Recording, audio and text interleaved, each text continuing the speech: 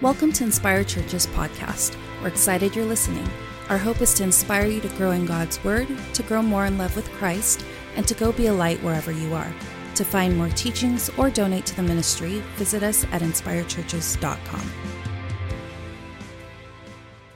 We've been going through the book of Mark, and last week, Pastor Phil had us look at chapter 3, and in this amazingly systematic fashion, Pastor Phil profoundly pulled out 5 people groups that encountered Christ and their 5 responses. Remember that?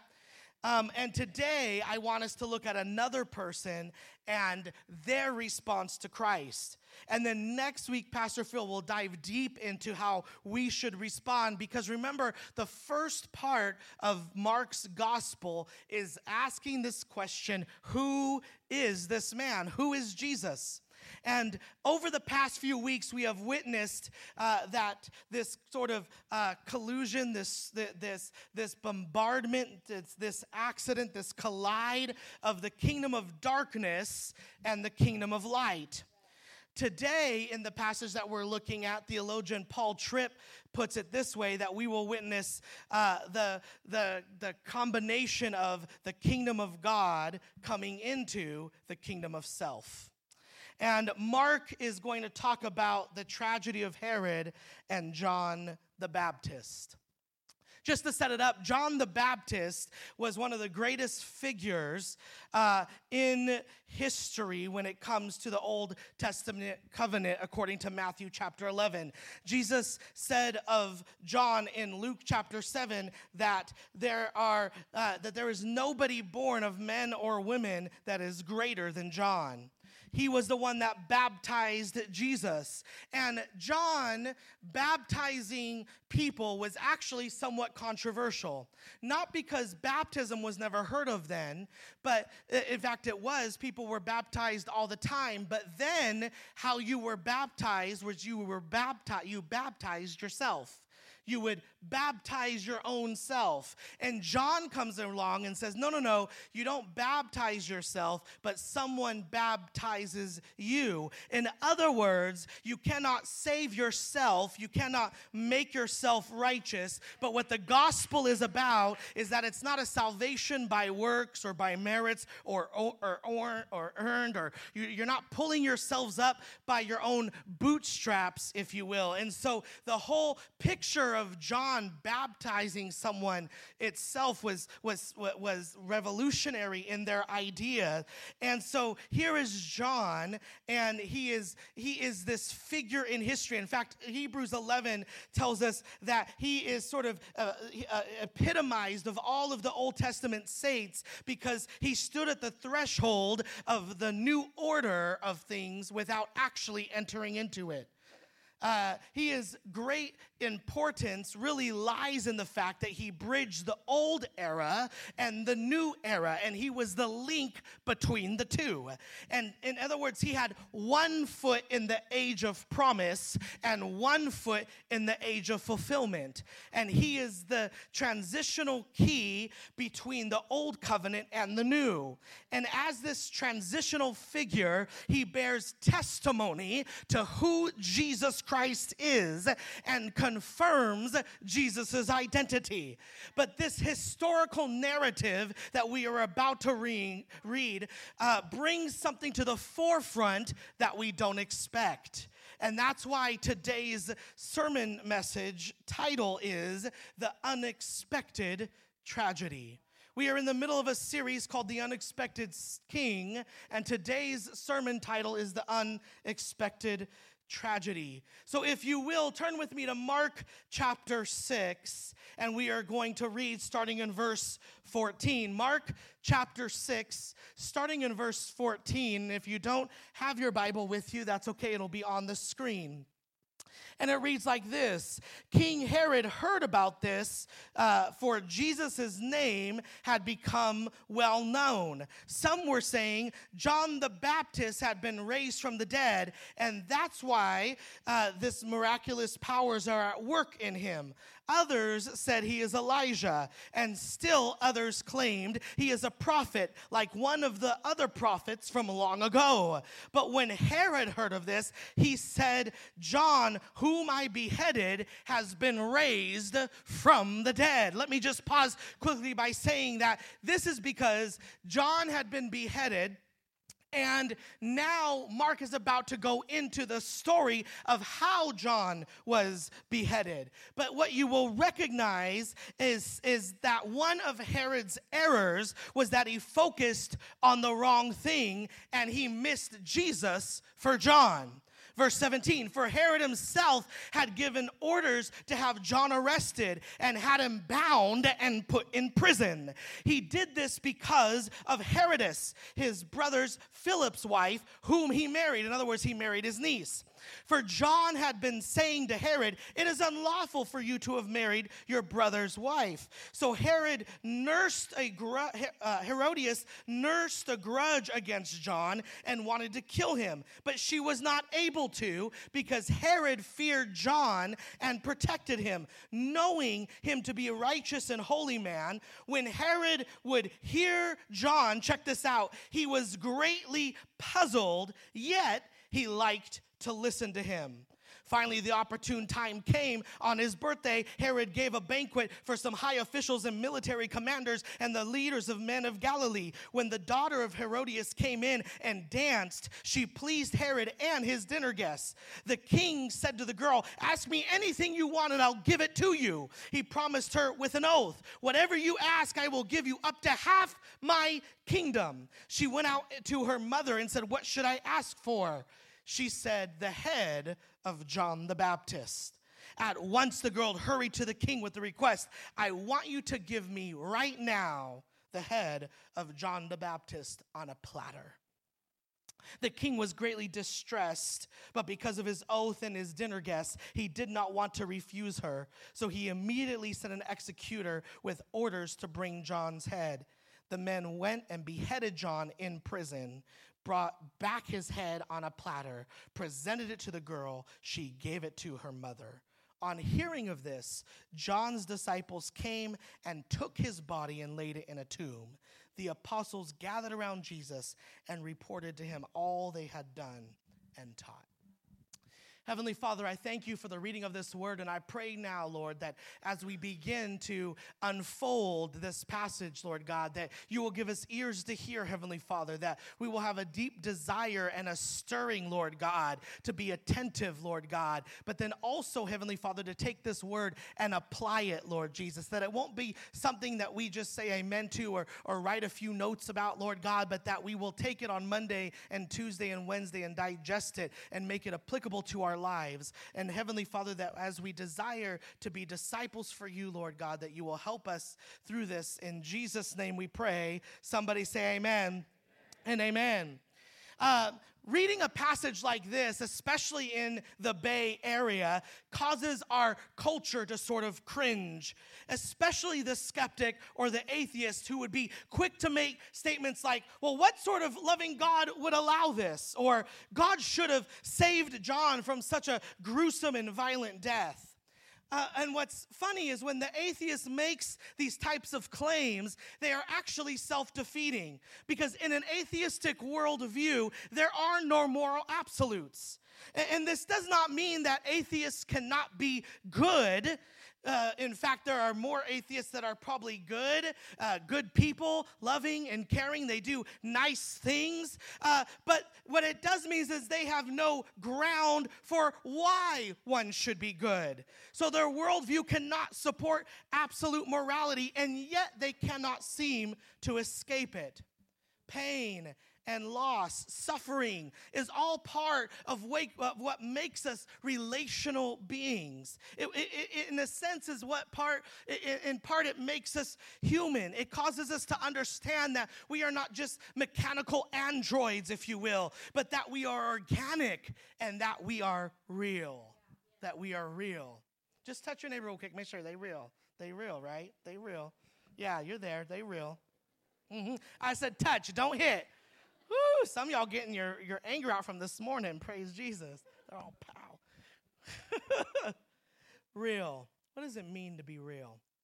I was really blessed growing up because I got to, for all of my childhood, up into my young adult age, I got to be around my great-grandmother on my mom's side and my grandparents on my dad's side. And even when my dad passed away and my sister and I were separated and put into foster care, even through that whole process of being in foster care all the way up until I went to university, I was still able to have relationships with both of my grandparents and my great-grandmother.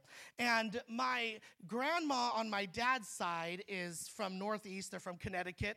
And my great-grandmother on my mom's side is from down south.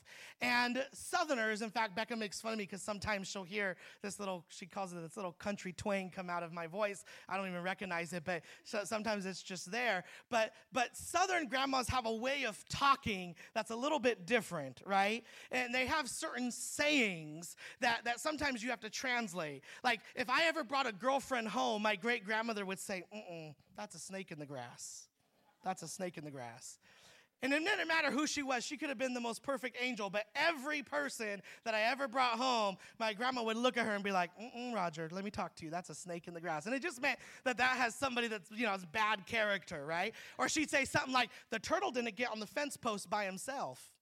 In other words, if my sister did something and she knew I had a part of it, she'd come up and say, listen, the turtle didn't get on the fence post by itself, right? Or she'd say, well, the possum's on the stump. And that just meant, well, it can't get any better than this. Or she'd say things like, this is a real popular one, well, bless your heart. Now, let me tell you something about bless your heart. Bless your heart is tricky because depending on how you're saying it will depend on what it means. For instance, if I were to bake my grandma some cookies and bring them, she'd be like, oh, bless your heart. I love it. Yes, praise the Lord. And that just meant, bless your heart. Like, you're doing good. You're grateful. Thank you so much. You're awesome. Bless your heart. But see, there's a difference when she would say something like, let's just say somebody would bring her a gift and she'd open it up and it wasn't what she's expecting. She'd be like, oh, what is this? I've never seen this before. Yes, bless your heart. Right? Or maybe we'd be at a potluck or something, and here comes Sister Watermelon, walks in the door, and she'd be like, oh, she's wearing that same dress, bless her heart. Bless your heart's tricky. It just kind of depended. If she's busy, she'd say something like, well, I'm busier than a one-legged cat in a sandbox. I mean, they just say these sayings that sometimes, takes sort of interpretation. But I loved my great-grandmother and my grandmother. And my grandmother on my dad's side, what she would do is she would read us stories. She'd read us stories. In fact, my love of reading comes from that. And one story that I still remember to this day that she would read to us is The Velveteen Rabbit. Any remember that story? The Velveteen Rabbit. It's a story about a little stuffed bunny that is trying to figure out what life is all about. And there's a conversation that this rabbit has one day with a skin horse. And this is how the conversation goes. What is real? Asked the rabbit to the skin horse. Does it mean having things that buzz inside you and stick out like a handle? No, real isn't how you're made, said the skin horse. It's a thing that happens to you when a child loves you for a long, long time, not just to play with, but really loves you. Then you become real. Oh, does it hurt? Said the rabbit. Sometimes, said the skin horse. Sometimes. Because when you are real, you don't mind being hurt. Well, does it happen all at once, like being wound up, or bit by bit? No, it doesn't happen all at once, said the skin horse. You become real. It takes a long time. That's why it doesn't happen often to people who break easy or have sharp edges or who have to be carefully kept. Generally, by the time you're real, most of your hair has been loved off and your eyes drop out and you get loose joints and you become very shabby. See, friends, in order for there to be real love, you must be vulnerable to endure real trials and real tragedies. But Mark is trying to demonstrate in this passage that it's not the tragedy that we expect it to be. See, the unexpected tragedy, in fact, the tragedy is not what happened in John's life, but what happened in Herod's. See, all through Mark and really all through the Bible, we read of events that are difficult at times to swallow. And if we're being truthful, there are some passages in Scripture that are even offensive to us, that are offensive to our culture. And what society tends to do when they come across bits of the Bible that are difficult to chew and digest, they simply just dismiss it. And they say, how can you believe in such a document that is so offensive and antiquated? We're beyond all of that, don't you see? But see, the fact that it is offensive is a testament to its authenticity, because the Bible is inspired not from any culture or kingdom of this earth, but it is inspired from a kingdom culture of heaven, which means at some point, every culture here will find something difficult to have to face in the Word of God. Every culture. For example, in American culture, when it comes to what the Bible has to say about sex, they're offended because they say, that's too strict, that's too narrow, it offends me. And in the Muslim culture, they too are offended by our Bible, but it's because they say it's not strict enough. See? And so it begs the question, why do you feel your culture is more superior than others?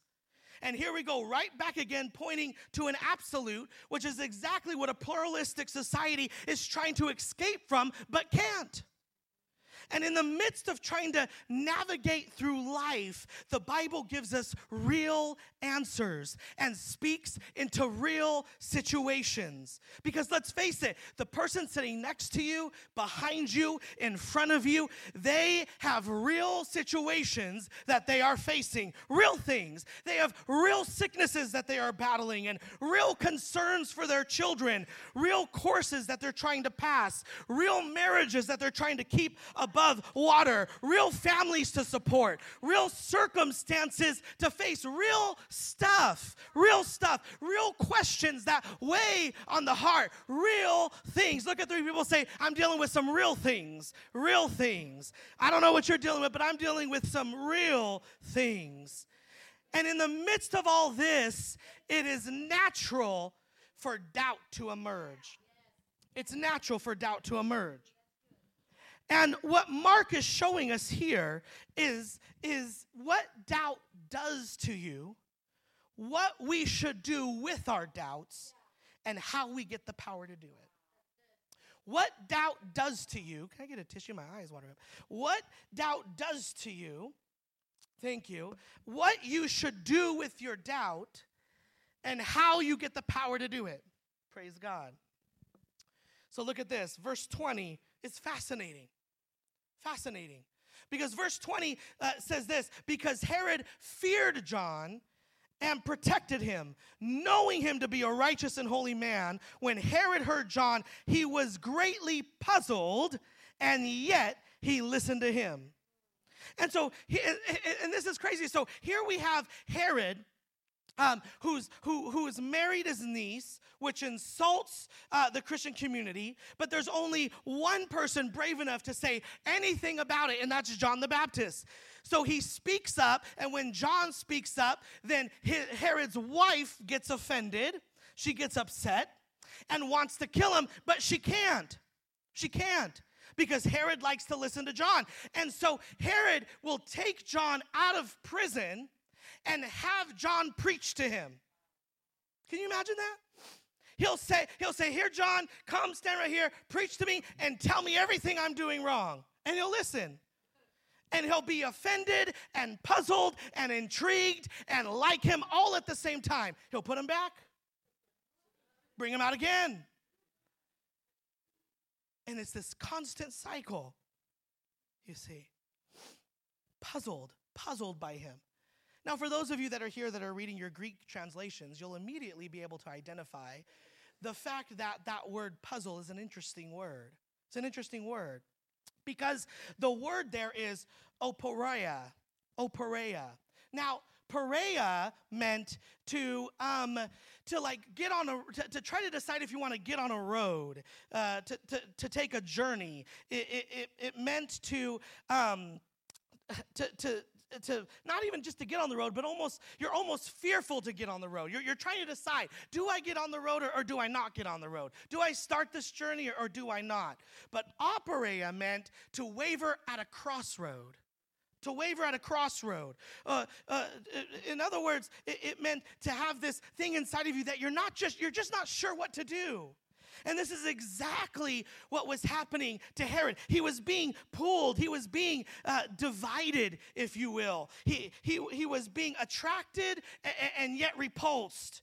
He wanted to get on the same path as John, but he was skeptical. He wasn't sure what decision to make.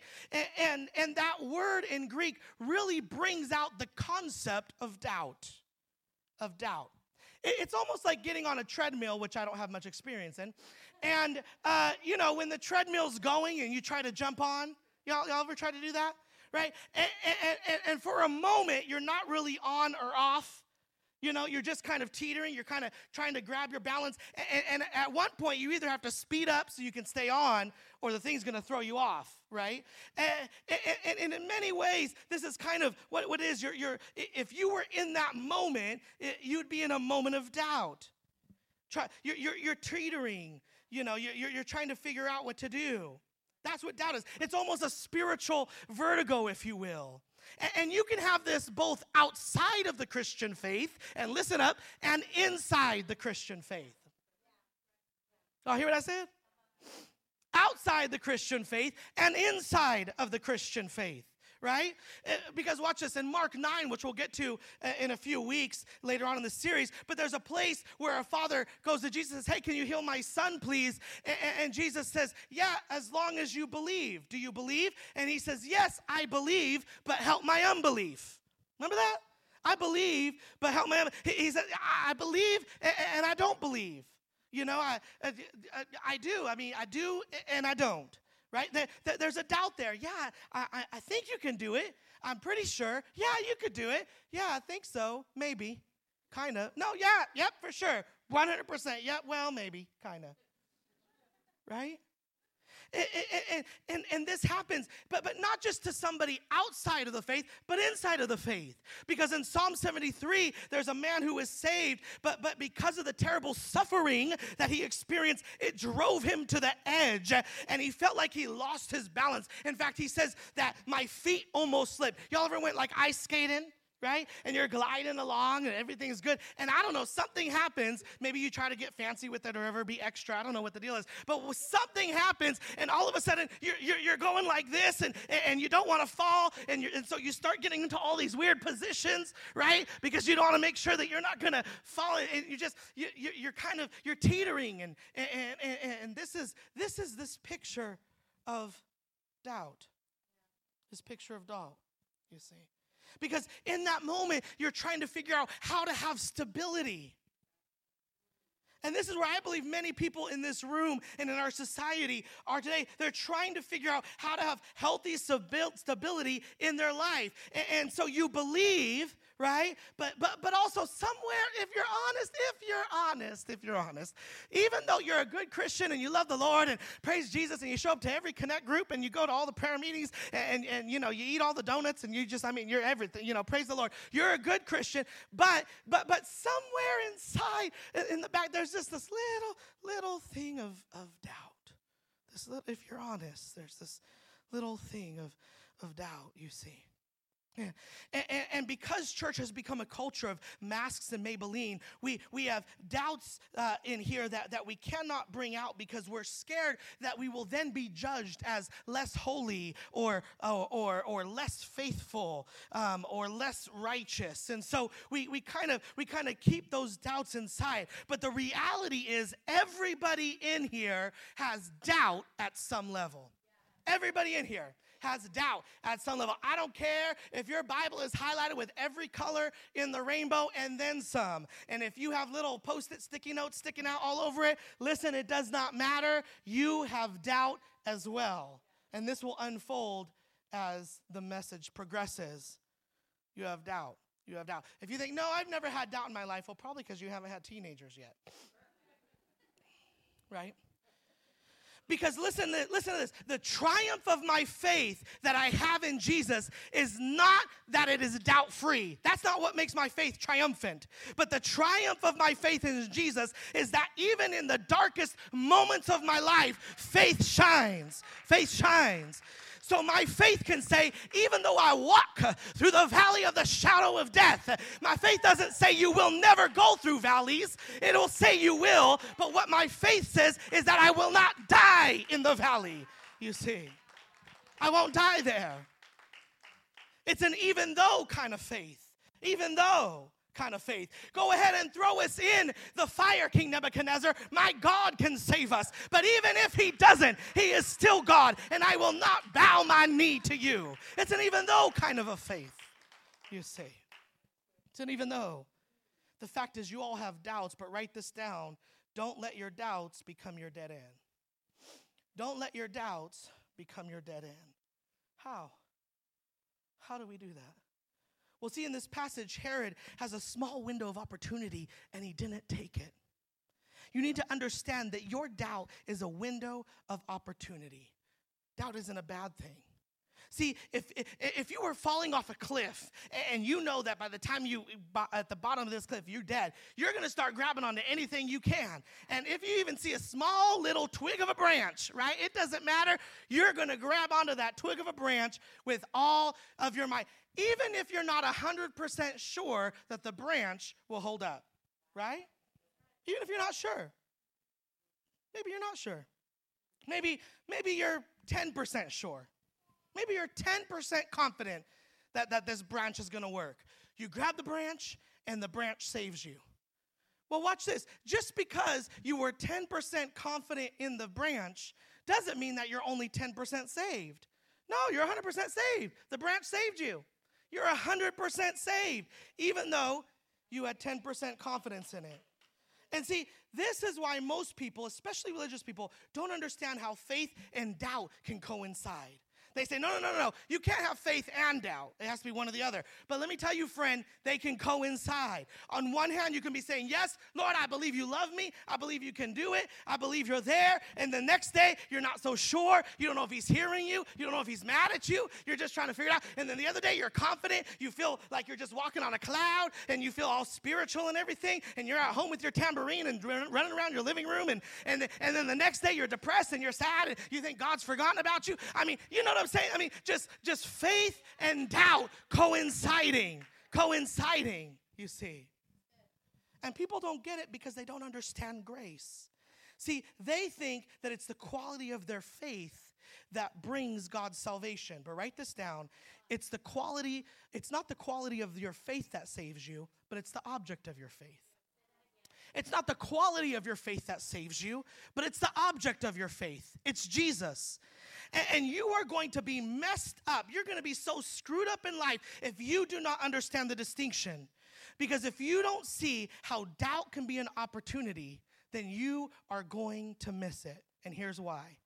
Because doubt will cause you to look at the true foundations of your life. It'll cause you to look at the true foundations of your life. What do you mean? Well, look at Herod. What brought Herod into this episode of struggling with doubts? It was his fear of John. Notice that? It says he feared him. What does that mean?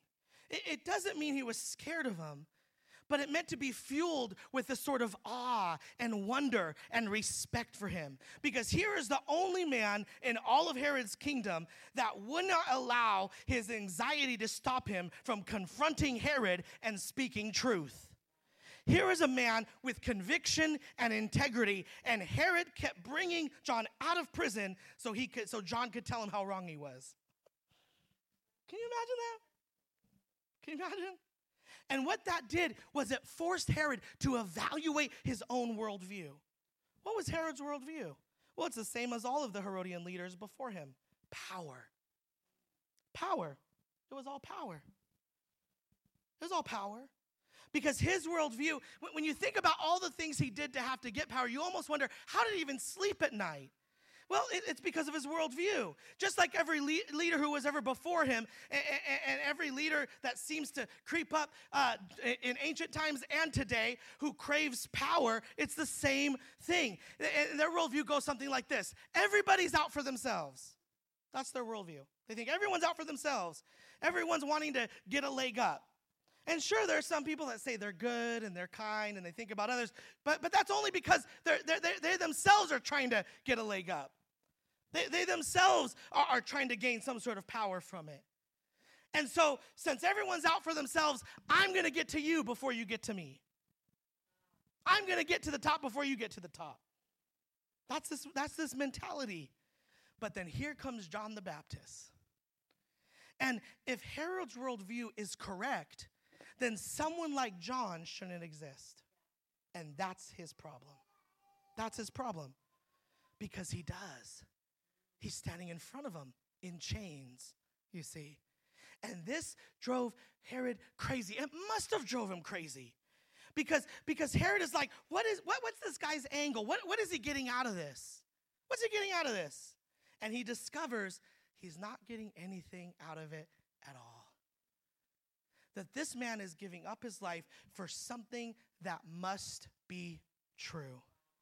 And Herod was facing something difficult. And doubt will always do that to you. Doubt will always do that to you. You know why? Here's why. George MacDowell, a Scottish writer, he says this: everything difficult indicates something more than your theory of life yet embraces. Everything difficult indicates something more than your theory of life yet embraces. What does it mean? It means this, that whenever you face something that is hard for you to face, something that you say is difficult, the reason it's difficult is because something has come into your life that your existing theory of life isn't adequate for. It can't deal with reality. It isn't able to handle what the skin horse is talking about to the velveteen rabbit. And some of you have wasted years of your life standing at the crossroads, never knowing what it's actually like to be real. And you're living with shoulda, woulda, coulda. And you're living with, I wonder if I would have done that, and I wonder if I could have did this, and I wonder if I would have been obedient then, and I wonder if I would have said yes to this and no to that. But listen, I refuse to die in a bed of if I had only. I don't know about you, church, but God gives you windows of opportunity, and you must take them. And when you don't, that's the real tragedy. That's the real tragedy. See? Is there anything right now that you know you ought to be doing and you keep putting it off and should I, shouldn't I? Do I go all in? Do I not go all in? Do I finally forgive or do I not? Do I finally stop allowing other people's opinions to dictate my destiny or not? Do I allow fear and uncertainty and insecurity to control me or not? There's even some things here at Inspire that we offer that causes you to do this. Do I go on this mission trip and make a difference or not? Right? Well, do I become a member or not? Am I in or am I out? Whatever it is, listen, don't allow your doubts to be your dead ends. Because if you allow your doubts to be your dead ends, then you have missed the value of what it is to doubt. You have missed the value. Catch this. You're hearing this in church. You have missed the value of what it is to doubt. You've missed it. You missed it. Well, how do you do it? How do you balance doubt and faith correctly? By realizing that faith is not the absence of doubt, but the moving forward in the face of it. Faith is not the absence of doubt, but the moving forward in the face of it.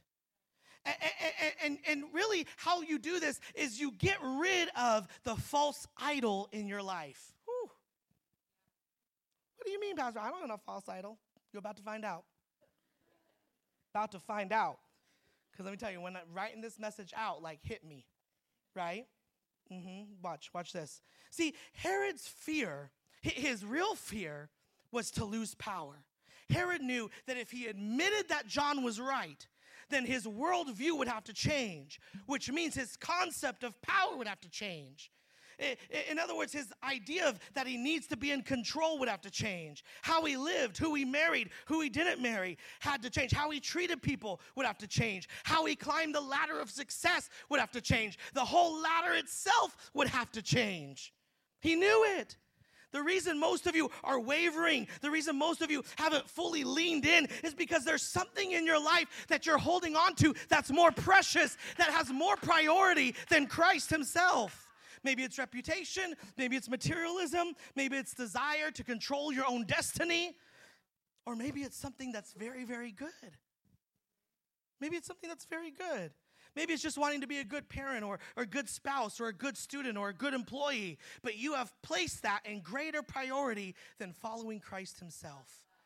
Because it isn't just wanting bad stuff. Know this. Sin isn't just wanting bad stuff. It's wanting good stuff badly. Sin just isn't wanting bad stuff. It's wanting good stuff badly. As I get ready to come to a close and conclude this message, the last thing you must do to understand what we're talking about here is that John the Baptist was willing to die for truth.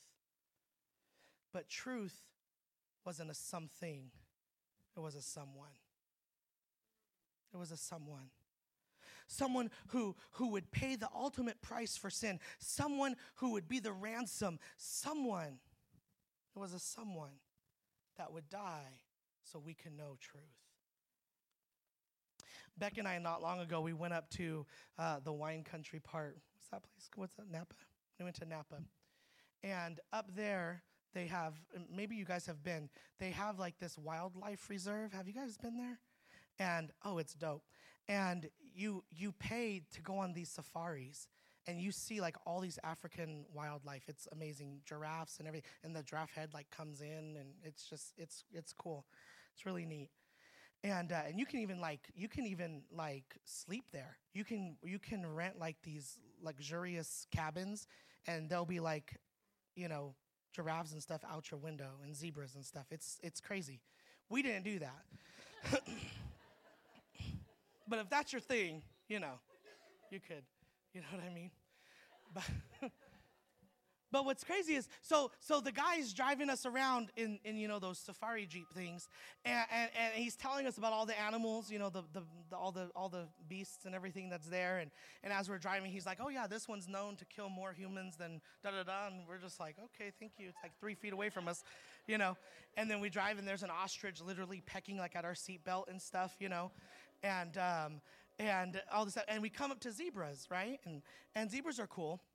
And one thing he begins to explain that I thought was really neat that I did not know was that when a zebra has a baby, do you guys know this? That the mom will take the baby away from the herd and will spend intimate time with the baby. Do you guys know that? And here's why. This is what's so interesting. Here's why. Because all zebras, they all have stripes, but they all don't have the same kind of stripes. Their stripes are kind of like our fingerprints, right? And so the mother zebra will spend time of intimacy with her baby, so her baby can memorize the configuration of stripes on her face. So when the baby finally joins the herd, he won't confuse all of those stripes for the one who actually loves him the most. So he won't get confused on who his mother actually is, you see. The psalmist talks about seeking the face of God. The psalmist says, God, do not hide your face from me. Are you spending intimate time with the king of your heart? Can you say that you have such a close relationship with Christ that you come to recognize him, that when you leave this place and go out there where there's a whole lot of other people trying to claim their authority over your life, trying to name you something different than you've already been named, trying to lead you in a different direction than what God has already placed your foot? Do you have such an intimate thing that you can know that even the opportunity to be deceived or detoured or delayed is not there because you have placed Christ correctly as a priority in your life? Because watch this, at the center of everyone's life is some sort of Savior. at the very center of everyone's life is some sort of savior. Whether you're religious or not, whether you look at it that way or not, there is something that every person is building their life on, building their self-worth on, building their significance on, their deepest hopes on. It could be your career. It could be your family. It could be your looks. It could be your intelligence. It could be your talent. It could be the cause that you're involved in. But everybody looks at something to be real, to give you meaning in life. And whatever that thing is, you're a slave to. Whatever that is, you're a slave to. See, Herod's wife, knew that what Herod really feared was the loss of face before powerful men. And because of that, he was a pawn. And if you have anything else other than the love of Jesus Christ as your source of self-worth or the center of what you build your life on, then you are a pawn as well. And that is the unexpected tragedy. That's the unexpected tragedy. But look at John the Baptist. As the worship team comes up and we get ready to respond by worshiping in song, look at John the Baptist.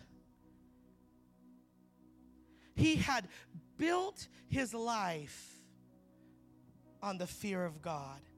And because of that, he didn't fear anything else. He built his life on the fear of God, and because of that, he did not fear anything else.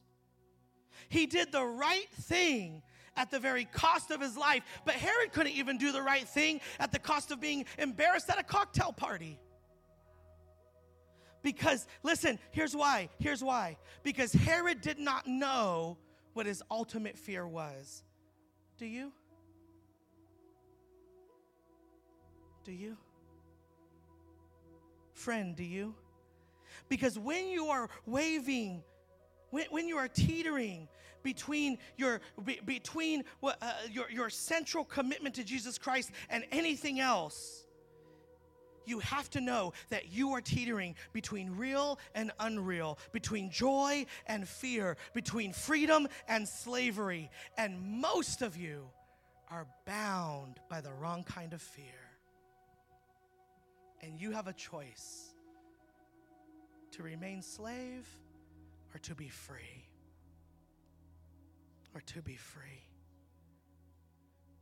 Would you stand with me this morning as we get ready? And we're just going to take a moment to respond to God. To respond to God. To respond to the very King of your heart. To come to a place where we have to really ask ourselves, what am I really building my life on? What am I really leaning on? What am I really depending on? Is it the career? Is it the paycheck that I'm trying to get? Is it the life? Is it being a parent and trying to raise these kids? Is it trying to pass these courses? I mean, what am I really building my life on? What is it that if I don't have, I don't know what to do? What is it?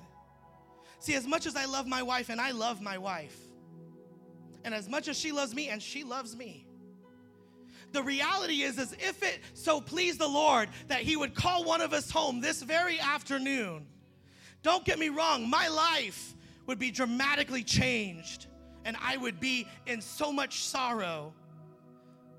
But I ultimately would not be destroyed because my life is not built on her, and her life is not built on me. I love my kids with all my heart, but my life is not built on them, and their life is not built on me. One day they're going to grow up, they're going to move out, they're going to leave, hopefully.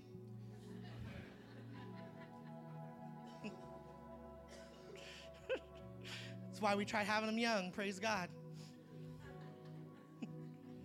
What is it built on? What is it that you're scared of? Reputation? I don't know. What is it? What is it? Are you scared that listen, if I follow God fully, then my life won't be fun? I mean, I don't know what it is. But whatever it is, there's something there that keeps you from just going 100. and you're a pawn. And what Jesus Christ is offering you this morning is freedom. Is freedom. Lord, we just praise you right now, God, and we just lift your name up, Heavenly Father, because God, besides you, there is no other. Heavenly Father, I pray, Lord God, that anytime and every time that I have ever placed anything above you, anything over you, anything and every time that I have ever placed something in more priority than you, God, I'm asking God for forgiveness. I am so sorry, Lord. Heavenly Father, my life, let it be built upon you. Lord God, let me fear you so I fear nothing else, God. Heavenly Father, let me find freedom in the very love that you offer. Heavenly Father, I thank you, Lord God, because you are worthy to be praised. I thank you, God, because you look out for us, Heavenly Father. I thank you, God, because you call out to us, God. And Heavenly Father, there is not a place that is too deep. There is not a place that is too dark that you cannot reach. There is not a place too far that your love cannot go. There is not a person too broken that your love cannot restore, Heavenly Father. There is not a place or a person, Heavenly Father, that is too hurt, Lord God, that your grace cannot find. And Heavenly Father, I thank you, Lord, my King and my Savior. Help us, God, that as we go through the rest of this week and through the rest of our lives, Lord God, to keep you center, God. In Jesus' name, amen.